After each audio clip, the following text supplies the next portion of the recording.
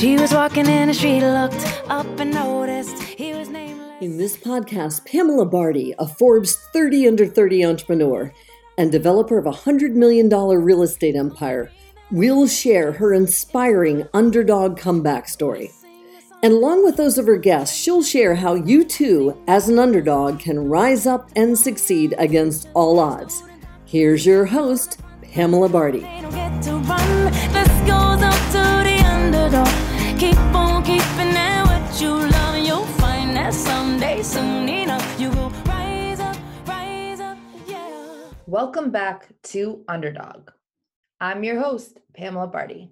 And today I'm super excited to introduce my next guest to you, Semi. Semi is a trailblazer and an entrepreneur at heart. Semi was born in the chaotic streets of Albania and came to the United States from Greece at a young age.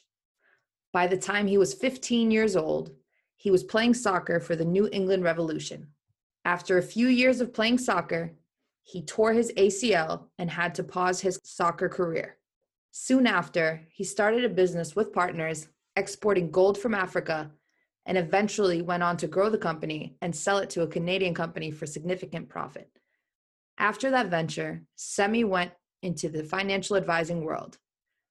Semi is currently a passionate $1 million roundtable financial advisor, helping his clients through financial, investment, life insurance, and retirement strategies. Today, we welcome Semi. I have a super special guest here with me today, Semi, and I'm going to allow him to introduce himself. Thanks for that. Hello, everybody. My name is Semi, and Pammy, thank you so much for having me. My pleasure. I appreciate you listening to my story and thinking it's good enough to be on the show. Oh my gosh. I appreciate that. I love your story. Appreciate that. Can't wait to share it. So, Thank you. Speaking about your journey, sort of tell us from day one, when did you, because I know you came from Albania, so we obviously got that Albanian vibe going, so that's a bias. But, share your story a little bit and sort of everything you've been through to date in a nutshell, shall we say. So I was born in Albania, right? But the week that I was born was the week that the old government was being overthrown in my city, actually. So as you can imagine, I was born when there were riots, there were fires, there were people clashing with the police in the city that I was born in. And being an only child, my parents said, we don't want Semi to grow up in such civil unrest. Mm-hmm. So they thought it'd be a good idea that they escape and then they go to Greece. So I was actually born in Albania, but less than a year after I was born, my family actually moved to Greece. They first moved to Athens, where they stayed for 1 year. And then I had a couple of aunts and uncles that had settled on an island in Greece called Paros Island. Oh. So they said, you know what? I feel like we can start a new life and really build something on an island. So when I was 2 years old, I got to experience the journey of traveling from Albania to Greece and then from there to the actual island in the Aegean. So lived on the island. We were there for about 11 years. And the things I remember, obviously there's pictures too, but the things I remember from my life there is we'd literally finish school, my friends, and our school was actually located on like the top of a hill. And if you looked from the school all around the hill, you could actually see all the different beaches that were around the island, which is super cool. So we'd jump the fence after school and we'd run all the way down to the beach. And all we did for probably 7 or 8 hours straight was just play soccer on the beach, talk to tourists, which is where I actually learned how to speak English. Oh, wow. From that and from movies. And again, play soccer, go fishing, and play soccer some more. So all we did was play soccer and be on the beach. And then get home late night, do some homework and sleep and do it all over again. So fast forward to 11 years later, I was at the time 12 years old. My parents decided, you know what? They saw that I was doing really well in school. And I was surpassing a lot of the other kids. And I was actually doing really well in soccer too. So they thought, I don't know if the island is going to be able to provide everything that I need to really grow, both as a student, as a business person, or at soccer either. So they thought that would be a good idea that they move to the United States. Now I feel like my dad's story of how he came here needs like a whole show on its own or like a whole book on its own, but I'll give you a little bit of the background. So my dad was actually a writer in Albania. He's got a lot of different books published, which is super cool because I remember one time I posted on Facebook and there are all these people from my friends list that were like, wait, I read those books to my kids. That's crazy. So my dad wrote those. And so he wrote also for different newspapers. He wrote for the government, against the government. He was like a really good reporter in some ways. So he left Greece, and I'll tell you why that's important in a little bit. So he left Greece and decided to take a plane from there to Brazil. There he was caught, and he was put in jail for a week. Got out. They didn't deport him. He moved up, went to Mexico, got stopped, got put in jail for another week. Then he entered the United States through New Mexico. He got stopped, got put in jail. And then he came out, found a lawyer, found an attorney, declared for political refugee, and that's it. They granted him. They said, we can see the writings you've done. It makes sense. So he brought me and my mom over. So I came here when I was 12 years old. And that's kind of where my story in the United States began. So this is kind of where my life enters into a new chapter in a way. So when I first came here, I spoke English fairly well, but it was kind of hard to make friends in the beginning because when we first came here, my mom got actually diagnosed with leukemia. So I remember going to school, and then after school, Dad picking me up and having to go to Mass General Hospital to see Mom. So I didn't really get a chance to really connect with any students, especially outside of school or after school. The only thing that I had other than school and, going to see my mom was soccer. And thank God for that. I was pretty good at it. So when I first came, I started playing, I think it was like Little Kickers or like those travel teams that they have at different towns. And in the beginning, most of those games would finish like 2-1, 3-1, 4-1. And then when I joined the team, I think we were beating teams like 14-1 or like 12-0 or something like that. I think I had like 8 or 9 goals at the time. Per game? Per game, yeah. Whoa. So everybody was telling my dad, you know what? You should sign him up for something more competitive. So Dad signed me up for the Revs Academy, New England Revolution. So I joined the academy when I was 13, played there for a couple of years, and then I actually got put on the team when I was 15, which was cool. Didn't start any games, but I got to practice with some of the bigger guys. It was cool because back then, I was like 5'3", 120 pounds. So I was pretty small, but I was super quick. Oh my So no matter what, you always saw me running around the field everywhere. Played there, and then when I turned 18, the coach thought that'd be a good idea that I get bigger and stronger, go to college, play, get my degree, and come back and retry out for the team if I still have the skills. So I ended up playing freshman year. Fortunately, halfway through my freshman year, I tore my ACL on my knee. Came back sophomore year, same knee, retore ACL and meniscus. So that was, in a way, and I think back to this, and I'm like, wow, if that had never happened, that wouldn't be where I am now. Like, my life would have been completely different. You and I might never have met. Right. Like, who knows where I would have been. Right. Could be playing in a different country, too, so we never would have met. But one thing that I did have was my studies. So I got super sad, super depressed about losing soccer. Right. Because that was your outlet. That was my outlet. Yeah. And like the only two, I guess, I was a kid that liked every sport. Like in gym class, I got picked to play every sport. I was just always athletic. Yeah. But my two loves that I always liked doing was soccer and also was like MMA. I like doing mixed martial arts, some wrestling, some punching, some kicking. But unfortunately, I couldn't do either of those with a knee surgery. Right. So I got super sad, super depressed, but thankfully I kind of fell back on my studies. So I graduated college with like a 3.94, did pretty well in school. And being from like strict Albanian parents, they basically said, no pressure, but you got to go to Harvard. There is no other alternative. That's it. We went through all these things to get you to the United States. Right. You're an only child. We went through all these hardships. You got to go to Harvard. There's no other alternative. So I applied for grad school at Harvard, and I actually ended up getting waitlisted. So I said, while I'm here for the summer, I might as well do like a summer business program. So I did it's like a mix of international relations. And that's where I met two guys one time in class, sitting in class. We just happened to be sitting next to each other. We were talking about the studies, and we decided after class, we should go have some Chinese food. Cool. Harvard Square. I love Harvard Square. I've been going there since I was a young kid before I could drink or go into any bars. It was just a thing to do. Right. When I was like 16, we just walk around Harvard Square. Like see the kids that went to Harvard. Be dreaming that one day maybe we'll go to Harvard. And as we're going to the restaurant, one of my two friends decided to take some money out of the ATM.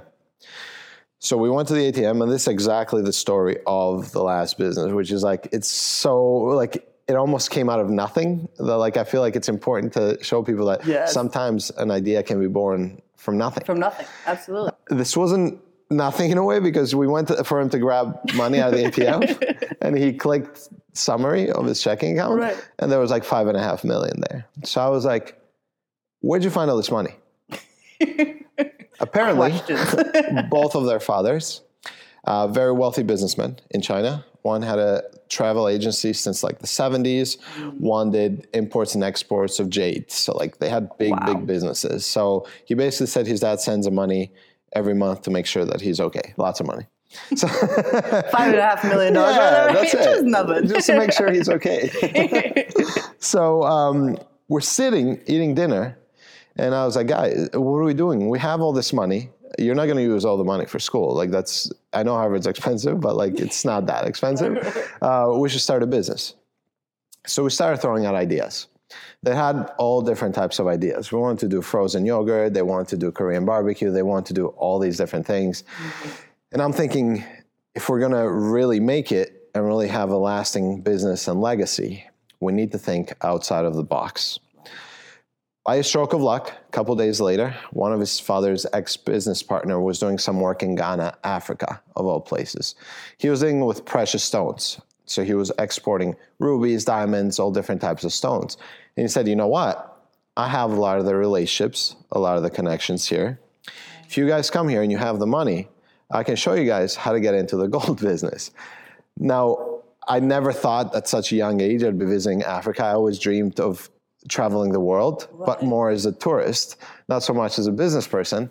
But we decided, you know what, we're going to Ghana. So we went to Ghana. You just went to Ghana to learn about gold. We got tickets. The guy seemed very sure of himself. So sometimes confidence sells. It does. We're like, if this guy believes it, it's got to be true. So we went to Accra, Ghana, and that's where we met the guy, and he told us kind of how the business works. So there's two ways that you can make money. One way that you can make a little bit of money, and one way that you can make a lot of money. But in order to get to the way that you make a lot of money, you first have to go through the way of making a little bit of money. Yeah. So what we're doing in the beginning is we were buying gold from actual gold shops there, and they're selling it for like 5% off market price that you'd get it here. We'd get that gold, we'd bring it here, and we'd sell it to different refineries, one in Dallas, one in New York, for 2% off market price. So in the beginning, we're making like 3% on each shipment, probably losing another 1% from travel costs and security at the airport and so on and so forth. And then we learned how things really work there. So in Ghana, in order to get into the gold business, you buy what's called a concession. So it's like a piece of land, and you almost, in a way, lease it from the government. So the government allows you to work that land, but you need to have your own workforce. You got to find your own guys to hire. You need to have your own equipment, so on and so forth. And so at the peak, to give you the short version, at the peak, we're getting the gold there for about 12% off market price, bringing it here and selling it for 2% off. So we're making 10% on each shipment, which was great. So you went from 3 to 10. That's it. Whoa. Just by logistics. Yeah, and like five months worth of like relationships. I mean, once we took out like international shipping license and all different stamps that we had to get, because companies here, funny enough, there's something brand new that I learned when I got into business. Companies here did not accept gold from places like Africa. A lot of either the gold shops or a lot of the refineries here, they didn't accept gold from Africa, even if it had all the stamps and it was 100% legal, due to humanitarian reasons of there's nothing to prove that there was no child labor, in a way. So for us to be able to get into these refineries, we actually had to have all these different meetings with different refineries in Dallas, Texas, where we sat down with them and we're like, no, we're legit guys. Like, we have the names of everybody working for us. Nobody is underage. So finally we're able to get in and become friends with a lot of different refineries. Fast forward to 2 years and 8 months later, since we started the business, there's a company from Canada that had sent 2 of their reps to see if they could get into the gold business in Ghana. We met with the guys, and they went back to Canada, and then they came back 2 weeks later, and they decided, you know what, we want to work with you guys, but to be honest, we want pretty much your equipment, and we want the guys that work for you guys, and we want you guys to stay on the board as consultants. So in a way, they wanted to buy our company. Right. So at the time, out of the 3 partners, I was all about, guys, this is like our business. Like, this is our legacy. This is going to be for our parents, our kids, our grandkids. Like, we have to grow this. My partners were kind of like, kind of want to go back to China, take over my parents' business. I kind of want to go to Northeastern now. I no longer want to try to go to Harvard.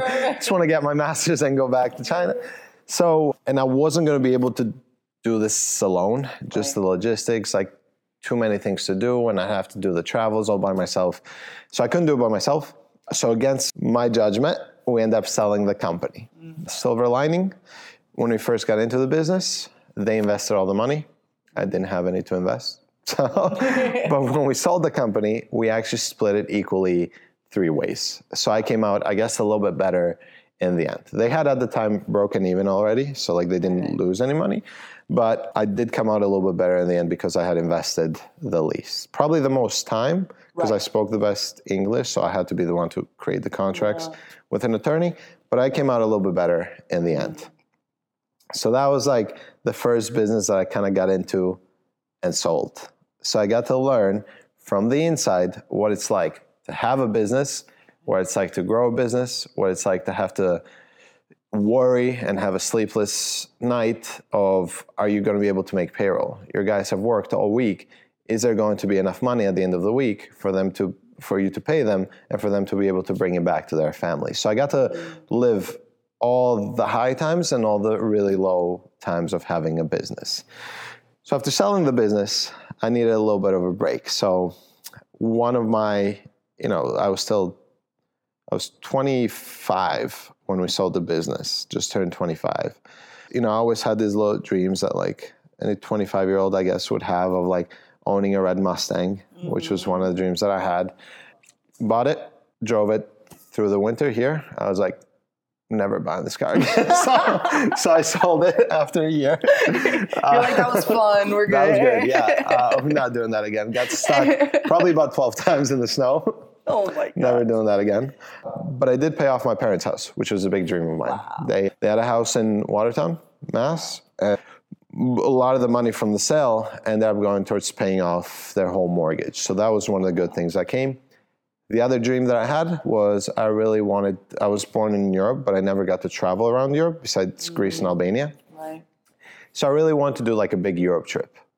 So some more than I should have, probably a lot of the money went towards that travel. So I was gone for about 6 months. Wow. So I did like a big Europe trip. So I went from here, Spain, France, Belgium, Netherlands, Germany, Prague, Rome, and England. So like I did a big like upside down U in England too. Came back after 5.5, 6 months and decided to go back into the workforce. So one of the things that really stood out at me, especially for my own family and also the people and the cultures that I met overseas, is that I thought that there was a big need for financial education, both in the Albanian Greek community, but especially in the international community. Right. There's not enough classes in school here to really, take people to the next level when it comes to their business knowledge. Right. But there is something called business class, and same thing in college. There's finance classes. Right. Very different in Greece and Albania. If you think that there's not enough financial education here, triple that, and that's how it is overseas for a lot of different people, a lot of different countries. So I thought that there was a big need for financial education in the international community. So I thought that what I wanted to do is combine my business knowledge where I could work with business owners because I got to experience what it's like running a business, but also be able to help people and educate them when it came to finances. So I decided that my career was going to be for me to become a financial advisor. So applied at a lot of different firms, got a lot of different callbacks, a bunch of different job offers. What I didn't want to do is a lot of the companies just did specifically wealth management. In a way, to put it bluntly, I didn't only want to work with rich people. Right. I didn't only want to work with people that had a lot of money. Right. And I also didn't just want to be behind a computer doing analysis of different funds and stocks. And it didn't sound fun to me. But what did sound very interesting to me and fulfilling in a way is, one, being able to teach people and really explain to them how things work in the United States, how retirement plans work, how taxes work, how this works, how you combine real estate. And also be able to make a name for myself as the go-to person in the community for if somebody has any questions about anything financial, taxes, please go to Semi because he usually replies back right away. So that's it for part A of my interview with Semi. Stay tuned for part B.